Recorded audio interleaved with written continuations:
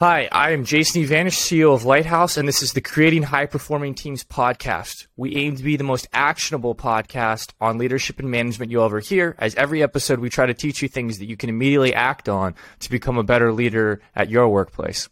Today, I'm joined by Krzysztof Rakowski, who is a longtime Lighthouse Lessons customer and also has over 20 years of experience in IT, 11 of them as a manager. He currently works at a company called eMag, which is a leading e-commerce group, where he manages the IT hub in Warsaw, Poland. He's also a published author, a frequent speaker, and he co-hosts a podcast for future new leaders in IT called Nerd Management. Note, this one's in Polish. So for those of you Polish speakers who are joining the podcast, you'll have to check out nerd.management. He believes in leadership through empowering and growing others, and that's what gives him the most satisfaction. So we're super excited to have him joining today, and he's another one of our international representatives joining our podcast. So thanks for joining us today, Krzysztof. How are you doing? All right, so I worked since high school. I got my first computer very early, and I was trying to figure out ways of how to earn money with it, yeah? And so I was doing mostly some programming, so web development, some databases and such. But also I had some experience with, manual labor, yeah? Like working in the supermarket, in the seafood section, or working as a barista in Atlantic City Casino, or, cleaning beach houses on the Jersey Shore, yeah? So there were fun times. But anyway, from the very beginning, I was attracted to leading people. I'm not saying managing because, working as a barista, I didn't have this opportunity. And it was more about helping them rather than, ordering them around. Yeah. So, for example, when I was working in this coffee shop, I was looking for ways how to improve what we are doing. Yeah. How to make customers be served better. Yeah. When I was in the university, I was elected to the student council, and I was responsible for helping our colleagues from other countries that were coming to Poland and were studying in our university. Then for a year and a half, I was trying to run my business, so it was a clash with all this let's say, formal side of management, like paying taxes, paying your people on time, and bringing business to the company. Yeah. So, from the very beginning, I think I was happy to find some opportunities to improve the company that I was working in and the organization that I was part of. And I was happy to grab any of that kind of, leadership opportunities. I think that leadership is not some kind of, skills that you are born with. Yeah, this is like kind of a little bit of skill, but also a luck and attitude. Yeah, or maybe the other way, attitude and a little bit of luck here. Yeah, and at some point, almost 11 years ago, I was working as a software developer in advertising agency. And I had a little bit of free time, and I was learning some new technology. Yeah, that was new at this time, wasn't that popular. Yeah. And a few months later, the largest bank in our country came to our company, and they said they want to have some project done specifically in this technology. Yeah. And I was the only guy in the IT department of like 50, 70 people that knew this technology. Okay. So they promoted me to the team leader and asked me to form a team and start a project. Yeah. And this is something that I see, this is how I got into management, yeah, this formal management. And I think this is usual path, very frequent path in IT, that they take specialists, somebody who is like the most skilled person in the room, yeah, and they make this person manager. Sometimes it's good, sometimes it's bad, but this is kind of, let's say, something that happens in IT. And so this is how I got on this path. Very cool. And so how did you learn to become a good leader? What's been most helpful for you to learn and improve as a manager and become a better leader? So I must say that when I was starting, I was on this lowest level of the competence. So I was unconsciously incompetent. Yeah. And I thought that I know everything and that I'm pretty sure what I should do. And the only thing that we need to do as a team is be really optimistic and focus on our work and, just get to work, do some stuff, and we'll be the best team in the company, and we'll be, doing what we are asked to do, and it will be successful.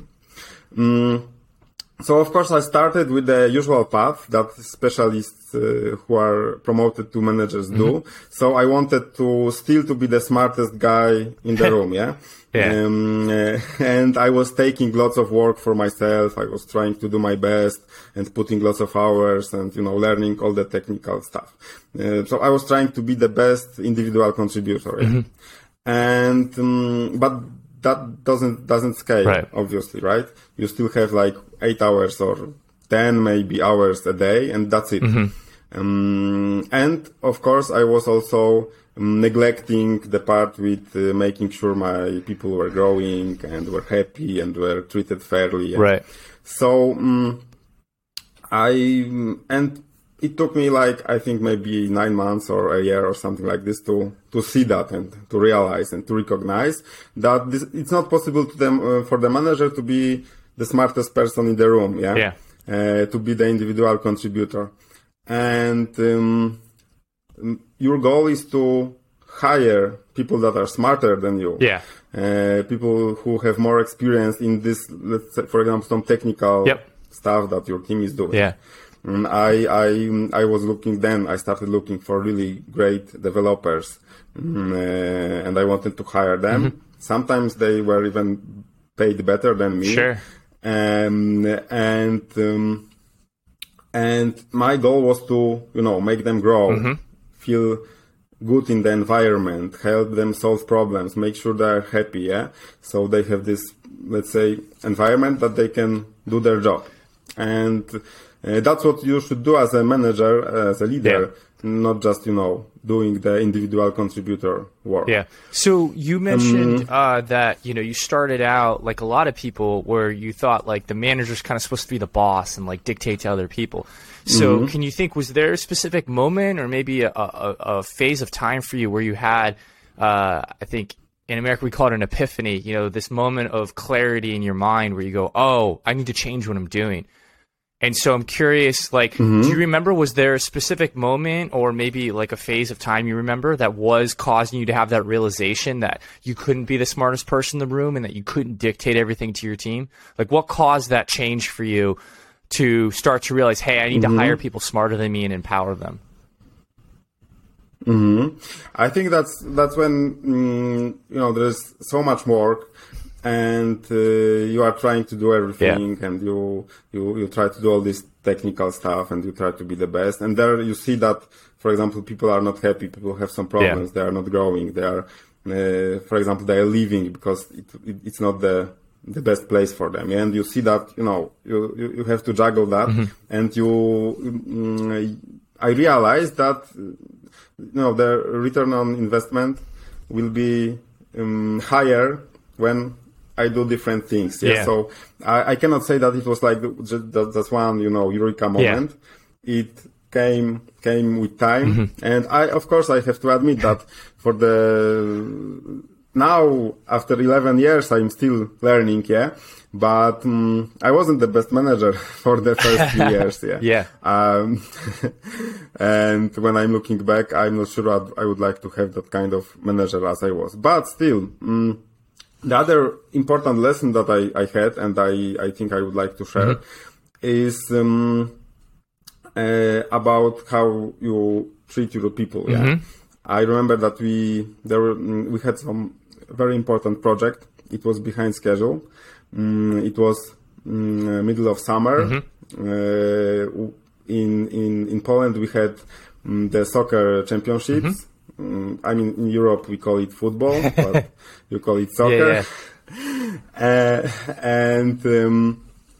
And we had to work during weekends and with very old office without air conditioning during summer. And all the management, project managers, like CEO, everyone, they went to the stadium, to see the game. And they were like posting photos on Facebook that they are having a good time, etc. Yeah, you can imagine how my team felt. Yeah, I bet. And obviously, I felt it was kind of something that I felt, that I have to stay with them. Even at this stage, I didn't have that much work to do. It was like debugging, testing, something like this. But I was there and I was, ordering pizza, energy drinks, and, I brought TV so we could watch the game anyway and such. And to add insult to injury, the management at some point said that they didn't want to pay full overtime. Yeah? So you can imagine that the team wasn't happy. And but at the end, I saw that because I treated them like a human beings, and I was with them there, and I was helping them, and I fought for their overtime. So you fought for some like their benefits and to take care of them. Yeah. All right. So I fought for their overtime benefits, and they saw that I was, doing that for them. It, let's say, influenced their morale positively. Yeah. I saw that some of them left because of this, but some of them stayed because I treated them as a human being. So I think that's also important lesson at the very, let's say, beginning, to have some values, that are important for you, and treat people like people. Yeah, that's great. And so, other than kind of some of these hard lessons learned, like I think everyone can kind of visualize that like visceral feeling of kind of resentment and maybe a little bit of frustration of like, hey, I'm working weekends and like the big head of the company is like partying and having fun at the thing I'd like to be at. I think we can all kind of feel how that would feel if it was our team having that happen. I'm curious, what kinds of things over the years has helped you kind of learn those skills beyond kind of the trial and error and those like hard kind of scarring experiences that I think we all go through? Like, what kinds of things has maybe help you learn in a little less painful way some of the things that were the right things to do? Things like books or courses or mentors or coaches or anything like that. What kinds of things helped you kind of start to learn those skills maybe ahead of big painful moments like the soccer match situation? Yeah, I think one of the very important things is, this is something for me, for example, as a leader right now, that I'm working with other leaders, is your first boss. Yeah. When you are and this boss could be very good boss or very bad boss. Yeah, I had a great boss, and he was like a mentor for me, and he told me lots of things that I couldn't read from the books. I just saw because he was giving me an example how to be a good boss, how to work. And of course, you can have negative example. You have very bad boss, and then you see some pattern, and you are saying, I don't want to be like this person, and I will be completely different. So this is like learning through some example. Of course, now we have great opportunity of learning from books, from podcasts, from courses like yours. That there is like lots of free or cheap or very affordable information on the internet. I think it depends on how you process information and how you are learning. Some people like audiobooks, some people like books, some people like podcasts. Of course, let's say the most effective learning is on the job. So you are doing stuff and you are making mistakes and you are learning from them, or you have peers that you discuss and you work with peers. And then you can exchange some information. I think we'll get to that later. So if I would say that reading materials are like, yeah, they are very useful, but the most important is discussing with peers or having some mentor or somebody from whom you can learn. That's great. That's great. And so as you've kind of tried a lot of these things, what have you found? I guess, when did you start kind of doing these things like discussing with peers and things like that? Is that something that someone taught you? Is it something you decided to try as you were starting to grow leaders around you? How did kind of the peer learning start to emerge? For me, it was, I think I have this growth mindset traits that when I see somebody doing like a great job, being good at what they are doing, I don't see them as a threat, but I see them as somebody that I can, learn from, and I just go to them and ask them, all right, how you did that, and please teach me. And I think it's very valuable. Yeah. This is something that was in one of your lessons that we received. The fixed versus growth mindset. Yes. Being open for this, having this radar, to look for people that are doing great stuff.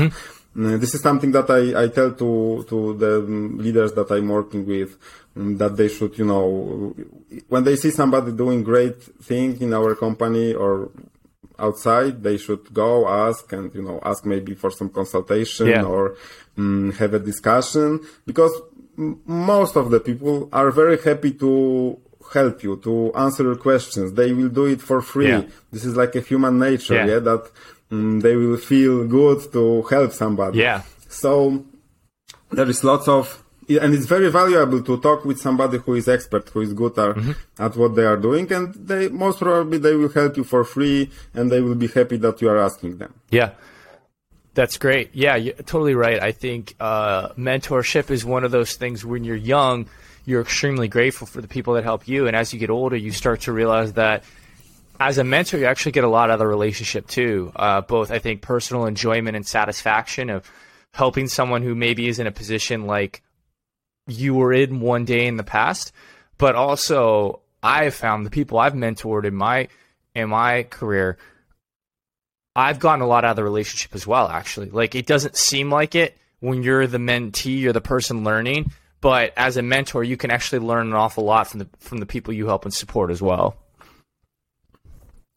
That's true. There are, let's say, few sides of this. First of all, when you have to teach someone something, then you have to really think about this. It's very hard to explain something. You really need to understand this subject very, very good. And other thing is that it gives me like great satisfaction when I see that somebody who I mentored, like maybe after, 3 months or 6 months, I see that this person was promoted or did something great. And it's really, really very satisfying, very exciting when you see that somebody that was working with you is successful. This is something that it's really awesome. Yeah, absolutely. So going back to, I know you've done a bunch of different forms of learning for yourself and for your teams. And so you've, so now that you're a leader of a group of other leaders, how do you think about not just your growth, but those of your team? So it's difficult to work on leaders development because sometimes there is an assumption that if somebody is leader, he was promoted to the leadership position, they know everything. And they are best in their job, and they know what they are doing, and ego plays a huge role. And it's completely natural. Sometimes when my boss tells me that I should do something better, I'm not happy, or I don't feel comfortable with that. So but on the other hand, everybody has to grow. even the CEO of the company has to grow. Yeah? Yes. So you can't just leave it and assume that, for example, they will take care of their growth by themselves. Yeah. Sometimes they won't see the blind spots, or they don't have an idea how to proceed. Yeah. So, for example, this is something that didn't work for me. Just asking them, all right, so what training do you want, or what do you want to learn? The only thing that they say that we should continue our lighthouse lessons, because they like it. So what worked for me? First of all, it's important to understand what do you expect from them as a manager on this specific position. What do you expect from the team leader? Yes. So start with the expectations. But my experience is that I saw job descriptions for the team leaders, and it was like he's conducting one-on-ones, he's attending meetings, and he's doing some reports. Yeah, I don't think this is a good way. It should be just some KPIs or things that they should do. It's important to understand why you have this leader in your company. Yeah? And it's not because he or she has to do some specific tasks or do hiring or approve vacation requests. No, leader is this is not the role of the leader. There is a team, and the team is there, so they deliver some kind of product with some kind of quality that we expect, and it's on time, for example. And the leader's law, that the only let's say the only purpose of leader here is that the team is doing what they have to do. Yeah. And from this let's say main expectation, we can branch out some other things. Yeah, like having a team that is competent. Having actually the people on the team with different skills, so recruitment. Doing some reporting that is required by the corporation. But this is something that goes from these original expectations. Give me a second. Sure. So the team has certain certain expectations that they need to deliver on, and it's the leader's job to make sure that happens. But usually they're not robots, so it takes a little more effort and more nuanced approaches, right? Yeah, so basically it's my idea is that you don't expect leaders to use some tools like one-on-ones or KPIs or whatever. They are there to fulfill those goals and expectations of a team. And when you know the expectations, it's important, of course, that you agree on them with your team, with your leaders that are working with you. You can start assessing where they stand. Yeah. So, for example, task relevant maturity is a great tool that tells you where they stand in different, let's say, in those expectations. And then, starting from that, you can see what they have to improve, and then you can work with them to improve those specific areas.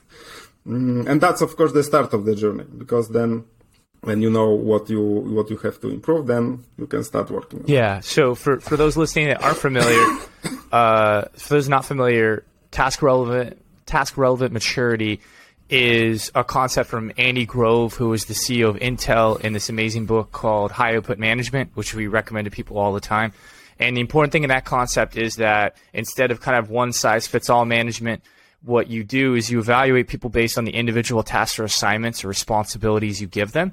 And so if somebody's brand new to a task, you're more hands-on. And if they're experienced and very good at a task, you're hands-off. But what that means is for any individual person, you may be hands-on in certain situations, and for the exact same person, other situations where you trust them and they have the skills, you're very hands-off, as opposed to what many managers mistakenly do is they are hands-on for everything for one person and hands-off for everything for another person. And that, of course, creates a lot of issues. And so really important concept, Chris, that you brought up here is this idea that you want to evaluate an individual task and individual skills and approaches, how one person on your team is doing, and help them improve in one specific area where they need it most. And also what's important, I think, is to realize and to, let's say, to be okay with that you can be, have like low skills in some specific field, and that's okay. Yeah. There are no people that are best at everything. It's okay to be, to be a little bit, let's say, worst or having lower skills in some fields, and that's okay. This is where you can, improve. That's great. So knowing that everyone in your team, is going to have different skills gaps, and you can't necessarily ask them what they want to learn, you kind of have to help them figure out maybe where there's gaps for them to work. How have you as a leader, started to work on those different things with people? What has made a difference in trying to overcome the fact that everybody is a little bit different and they maybe don't necessarily know what they'd like to learn, but they have things they need to learn? When you know what they should learn or what they should improve, it's like an individual thing. Yeah. I think it's very, very important to have the relationship with everyone, one-on-one relationship. Yeah. So of course, one-on-one meetings are something that it's essential. Yeah. I'm meeting with my leaders every week. And this is something that I think for me, this is like my duty to be there for them. And I'm not canceling or postponing those meetings. I'm there for them. And so it's important to have this kind of relationship with them. Yeah. And depending on what you want to improve, you have to find specific tools. Sometimes we are looking for some mentor that we can pay like for few sessions with some mentor. Yeah. Sometimes we are buying some course or some online training. Yeah. Sometimes we are looking for some peer group in our company that are familiar with some kind of technology or some skill. So it should be like very, very focused, and very let's say personalized. Yeah, that's great. So how did you first come across Lighthouse Lessons? Our courses that you and your team have done a few of. Do you remember how you found us? I remember that one of my team leaders sent me a link to your blog, and I really liked it, so I subscribed. And I think at some point I saw some advertisement. Yeah. And I really liked the content. I was happy with the quality of the content you provided for free. So I expected the same or higher quality from the paid content. So that's why I decided to try the lessons. Were you? Of course, no. Ask a question. Oh yeah. So one of the things about the program is this idea that you meet as a team to discuss it. Were you already meeting with your team, or was this kind of a new idea to start to meet with your team to go over the lessons and talk about leadership challenges and things like that? So we were meeting from time to time, and we are trying to find some subjects to discuss, and it depended on the situation. Yeah, sometimes there was some subject discussed, sometimes not. Sometimes there was some book or some training that we wanted to discuss, but sometimes it was happening, sometimes not. So the Lighthouse Lessons, we like them because they created some habit, some routine. We spend like 30 minutes reading email, then 1 hour discussing, and this is some routine that we started. So even when we finish the cycle, some lessons, and we have some time between, we are still meeting, and we are discussing some books or whatever, some current subjects. That's great. Yeah, that's one of the things that we found is pretty common. Occasionally we have companies that already were meeting as managers together, but a lot aren't. And I think a lot of them, a great byproduct that I love is that people realize that there is actually huge value in creating community within your company around the different leaders in your organizations, actually getting time to connect with each other, build bonds, and specifically discuss what is hard about being a leader, because so much of being a leader is kind of self-taught. You can go to school for parts of it, maybe if you go to graduate school or something like that. But a lot of the best leadership skills happen in the workplace and on the job. And so being able to discuss with your peers, especially if, say, there's, cultural challenges in your company or just ways that your company likes to do things, that is like tribal knowledge you want to pass on. Having that safe environment where it's just your peers and fellow leaders together is, I think, a really powerful environment, regardless of what you do at that time. Yeah, especially that we are, I might say, very, very busy. Mm-hmm. And it's sometimes hard to find this time to meet and discuss. There's always something more important. So this is also something that I really like it. It's this program is great for the busy people. That you just get the email, you read it, and sometimes we are not discussing specifically the things that supposed to be discussed in the agenda. Yeah. But still, sometimes it goes somewhere else. The discussion goes sideways, but still there is a value. Because we are discussing something that's important for us, and sometimes something that we want to share. And as I mentioned, this peer discussions are the most valuable for me, I think. Absolutely, yeah. I completely agree with that. We try very hard to encourage people to try and do that, because I think there's so much value and knowledge that like your peers have, and I don't think anyone understands the situation you have as a manager in your day-to-day quite like the other managers in your company, because you all share the same culture, you share much of the same language and communication styles, and they'll understand the nuance of different challenges that may be unique to your industry and things like that. And being able to kind of share some of that trial and error together and things that you've done is a really powerful thing that it's so easy for it not to happen and not to have those chances to build those connections. But then once you start to have them, you see how powerful it really is to just sit down and connect with your fellow managers for a few minutes, once a week or every couple of weeks. So you already mentioned one of the concepts that we teach a lot with task relevant maturity. I'm curious, now that you and your teams have actually gone through a number of our programs, I'm curious what maybe are some of the most memorable lessons for you. What are some of the topics that have really stood out for you as things that have been helpful for you or some of the leaders that you work with? So actually, I think two topics that I already mentioned because they are popping up all the time. Yeah. This is like the task relevant maturity and the other subject that is related, the waterline principle. Yeah. This is something that pops up all the time when we are discussing about what we are doing, about what are our people, etc. Yeah.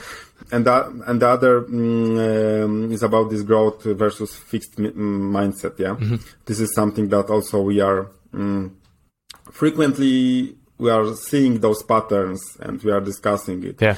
So of course every lesson has its value and there are like lots of subjects, but I think those two are very, very practical. Yeah. Can you maybe share a story? So we've talked a bunch about the task relevant maturity, but I'm curious, can you share maybe a story, an example of how the waterline principle has come into play for you or one of your managers? Without going much into the specifics, we have this situation that we have one of the team leaders to delegate more, and because he's got like lots on his plate, thinking about what he can delegate and how to do that. To this waterline principle, which says that you can draw that kind of line, and above this line, it's like safe for people to make mistakes and make errors, and they can fail, and that's still okay because they will learn something. Yeah. And below that line, it's below the water, so they cannot make mistakes there because the failure will be catastrophical for your company. Yeah, you're thinking of it like a boat. Or for your business or for whatever. Yeah, just for context for people, the water line is about a boat. And so above the water line, obviously you could patch the hole, but if it's below the water line, it will sink your boat. So that is what you have to avoid, and it's a great way to frame a conversation where, especially I think if you have a problem that you think is threatening below the waterline, you may want to raise the concern earlier or have a more serious and in-depth discussion before you decide what to do. And in fact, this is something that I did now is because we are discussing this so frequently. Yeah. It's like, we are just asking, all right, this is, above the line or below. Yeah. And that's it. Everybody knows, what's the question and how to respond. That's great. And so I'm curious, like when you think about like the fact that you have done a number of programs, I know we're going to be starting a new one for you here in the new year soon. What are the, like, do you think are the most important elements that keep you coming back? Like what has made you want to keep doing programs with us? There are a few things. First of all, for me as a leader here, I see that the return on investment is really good because they are reasonably priced. Yeah. But they bring a value. Yeah. So I have my leaders meeting every week, and every meeting brings some value, and we are growing. Yeah. So this is really great. Other is how this is delivered. Yeah.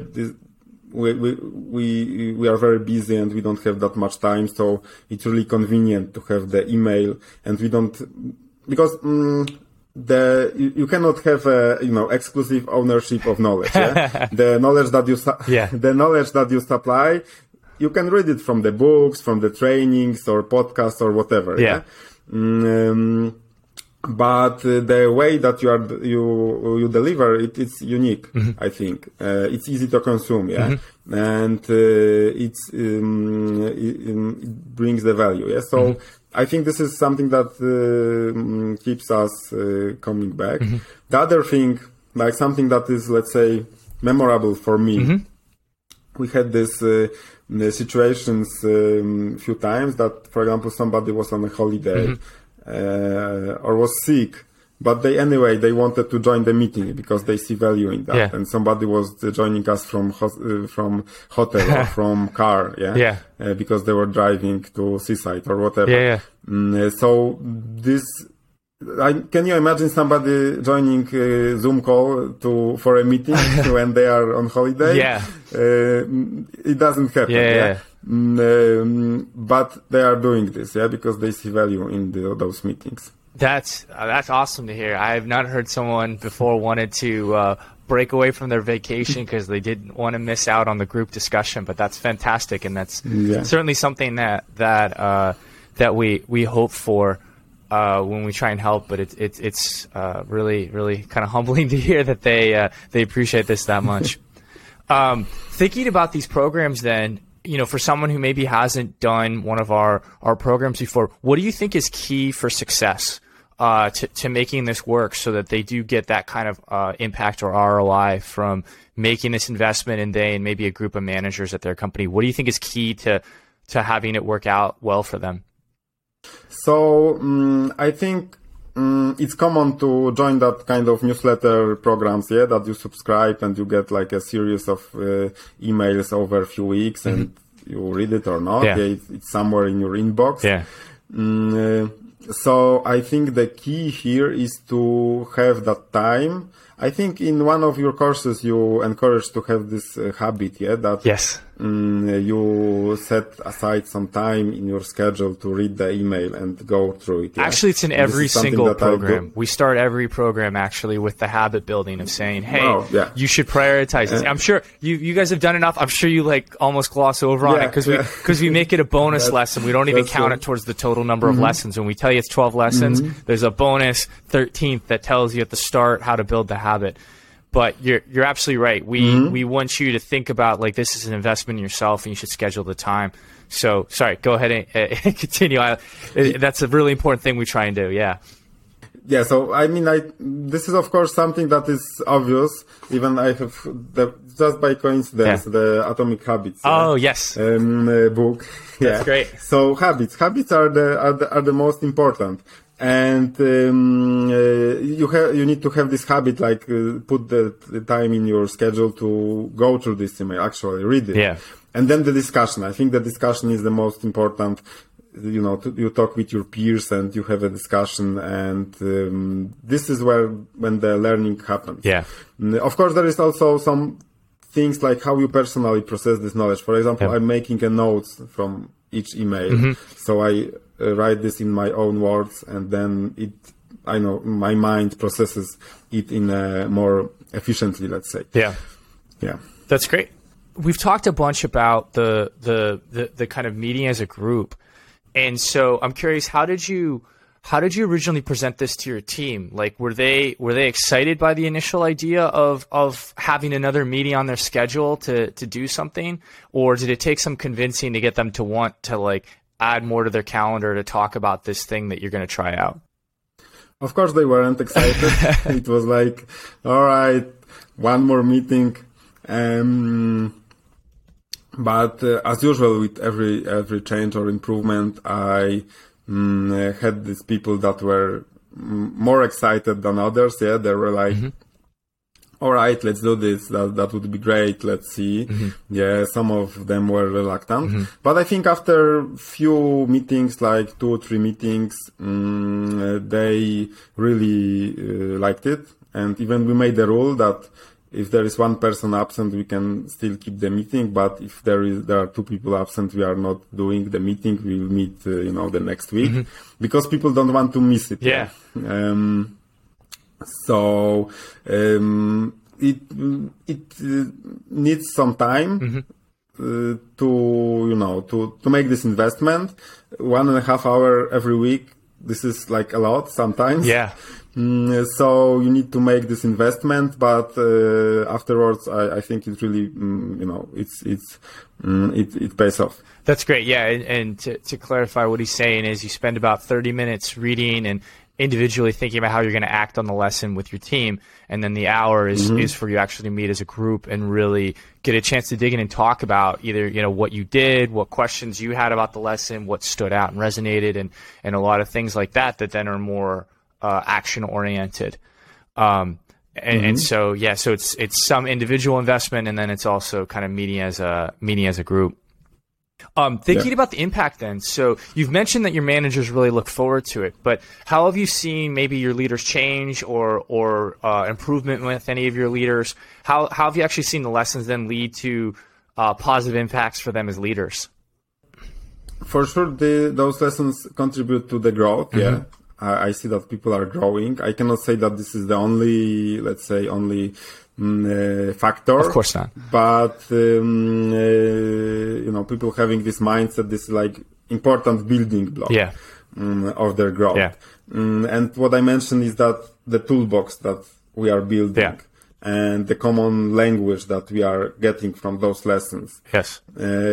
Sometimes it's that one person participated some training, other person some other, somebody watched some podcasts or something on YouTube, and the knowledge is scattered. Yeah. And now when we are all of us is participating in the same, we have this common language, and the discussions are smoother, and we are using the tools that are familiar to everyone. And of course it helps create this habit of constant learning and constant discussion. That's great. And so it sounds like when you're not doing a program, are you still meeting as managers? Yes, of course. When on the rare occasions that we are in between the programs, as you mentioned, we will be starting the next one soon. Yeah. We are meeting and then we are discussing, about the book or podcast or something. Yeah, that's great. There is always something, but this is after we created this habit of meeting every week. Now, as a leader, one of the things that actually is an interesting kind of historical note on the Lighthouse Lessons programs is that when we started, it was just the, hey, we're going to send you a lesson to teach you something. The group edition actually literally came from a manager at another company emailing me and being like, hey, Jason, I started meeting with my team to talk about this, but it's kind of time consuming for me to figure out what to do with the meetings. Any chance you could help me out with like making it easier to have that discussion? And so we literally created the group edition because customers told us they needed that help. And so I'm curious for yourself as a leader, how has kind of what we do to help you prepare for the group discussions, how has that impacted you? How much prep do you find you have to actually do before some of these group meetings in order to make them go well? So that's really like something that saves some or a lot of time for us. Because in fact we are going through the list, and every time some other person is like a moderator. Yeah. So that's great because you have to really prepare to moderate the discussion every, I think, like 7 or 8 weeks. Mm-hmm. So it's not that much, that frequent. So this is really like some great value added that somebody else prepares agenda for you, and you just have to show up and of course read the email before. Yeah. So this really removes the obstacles. Yeah, it removes barriers. Mm-hmm. There is no excuse that, all right, you just had to read email to attend this meeting. Yeah, that's not that much to ask. Yeah. And the people that were frequently saying, all right, I don't have a time, I'm very busy. They are reading those emails, and they are coming prepared, and that's really awesome. Yeah. Because I see that, they are learning. Yeah, absolutely. Yeah, the big thing we wanted to do was shortcut it, while also when we prepare the discussion agendas, we try to give you too many questions on purpose, actually, because we want you to be able to be like, I don't like that one, that's not my style. And the other one be like, ooh, that is a good one, though, I want to use that. And so it gives you the opportunity to, as a leader, be a curator instead of a creator. The original leader asked us about it, was like, I'm spending like an hour before the meeting just trying to like think about what questions we should talk about. And I feel like you probably could do that faster. And I was like, yeah, we could because you wrote the lesson. That's true. But if you have that list that we provide, it kind of gives you a jump off point for how to get started. We also kind of give you an idea of a good way to structure the meeting with warming people up a little bit. And by giving you kind of a long list of potential topics, we try and just spark discussion, and you can take it wherever you want to, but this way you're not starting empty-handed or from scratch. Okay, I'm going to need to wrap up like in 5 minutes. That's fine. Right? This is the last question and we're done. So we're perfect. All right, cool. So right. This has been an awesome discussion. I appreciate you sharing what it's been like for you to use Lighthouse Lessons. And so I'm curious, kind of final question for you is, what advice would you have for someone considering a group learning program like Lighthouse? Who do you think would be a really good fit for it? So I would recommend this for teams because of the discussion. Yeah, this is the most valuable part. Yeah. Because those lessons are just like excuses or motivations for this exchange of ideas. Yeah. Especially if your leaders are busy and they don't have time to attend the training or read book or do something like this. This is just like, very, very short, they just need to invest a little bit of time, and this translates to very good outcome. Yeah, very, very, as I mentioned, high return on investment. So I think it would be good to teams that are open to discussion, to grow, to exchange information, that are kind of busy. Yeah. Absolutely. So this has been an awesome conversation. I want to thank you for joining us today and sharing what it was like for you and your team, trying to improve as leaders under limited time and build those bonds by meeting together. And so the final question for you then would just be, how can people find you? I know you mentioned you have your podcast at nerd.management for those that are familiar with the Polish language. Is there any other places you'd like people to check you out? I think the best would be to look me up on LinkedIn. Okay. I'm active there, and if I do something interesting, I post it on my LinkedIn. So awesome. You could just search me there, and I'm open to chat. Awesome. To discussion. Great.